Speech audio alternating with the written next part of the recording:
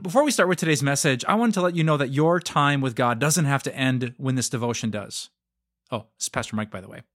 If you still find yourself wanting more great resources that take you deep into God's Word and deeper into the faith that you want, just visit us at timeofgrace.org. However you learn best, I bet we've got something for you. From our sermons, to our video devotions, to written devotions, to books, to blogs, and, of course, to more podcasts. One more time, just visit timeofgrace.org. I'll see you there. This week we've been dealing with some of the objections that people have to Christianity. Maybe you've felt the objection for today. Why is there so much evil in the world? I mean, you look out at the awful things that happen in our country and around the world, the way people use and manipulate one another, just the evil things that human beings are capable of doing, and you think, God, if you're good, then why is there so much evil?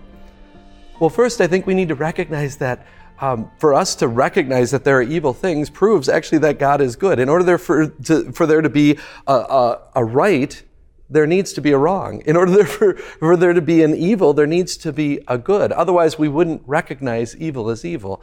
One person used this illustration. They said, imagine a world where there's no such thing as light. Suddenly, there's no such thing as light. Would we walk around and say, why is it so dark around here? No. For us to ask that question means that there is such a thing as light. Please understand that we cannot lay the blame for evil at God's feet. Evil is what we brought into the world as human beings when Adam and Eve fell into sin in the garden.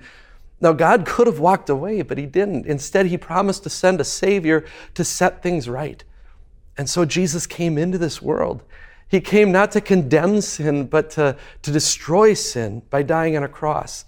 He came not to put evildoers in the grave, but to put evil itself in the grave, which is exactly what he did by suffering and bleeding and dying on a cross outside of Jerusalem.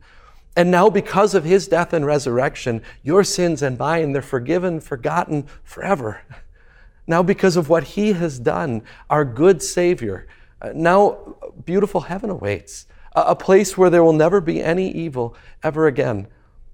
In fact, when we recognize that we live in a world where every single person we meet is sinful, then maybe the better question would be to ask the one that St. Augustine, the church father, asked. Well, why is there so much good in the world? Finally, God is still illuminating all things with his word.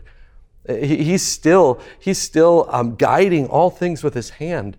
The Bible says we know in all things God works for the good of those who love him, who have been called according to his purpose. Yes, even in the evil things, or the things we call evil. Yes, even through the pain. C.S. Lewis once said that the pain is God's megaphone to rouse a deaf world. I think of a time with a friend a while back. He didn't believe in Jesus, and he was having a hard time. He was pouring out his heart, his frustrations with tears about all the bad things that were happening in his life. And no matter what I said, because he didn't believe in God, it just left him in despair. Friends, understand that's what the devil wants to do with the evil in this world. He wants to use it to lead you to despair, but God wants you to go the exact opposite way. God wants to use the evil in life to lead you back to himself. Because then when there's evil and pain that touches our lives, then we realize that we need a Savior. And we need a good Savior who promises not only that he loved us 2,000 years ago on a cross, but that he loves us still. As the Bible says, come to me, all you who are weary and burdened, and I will give you rest. That's Jesus' invitation.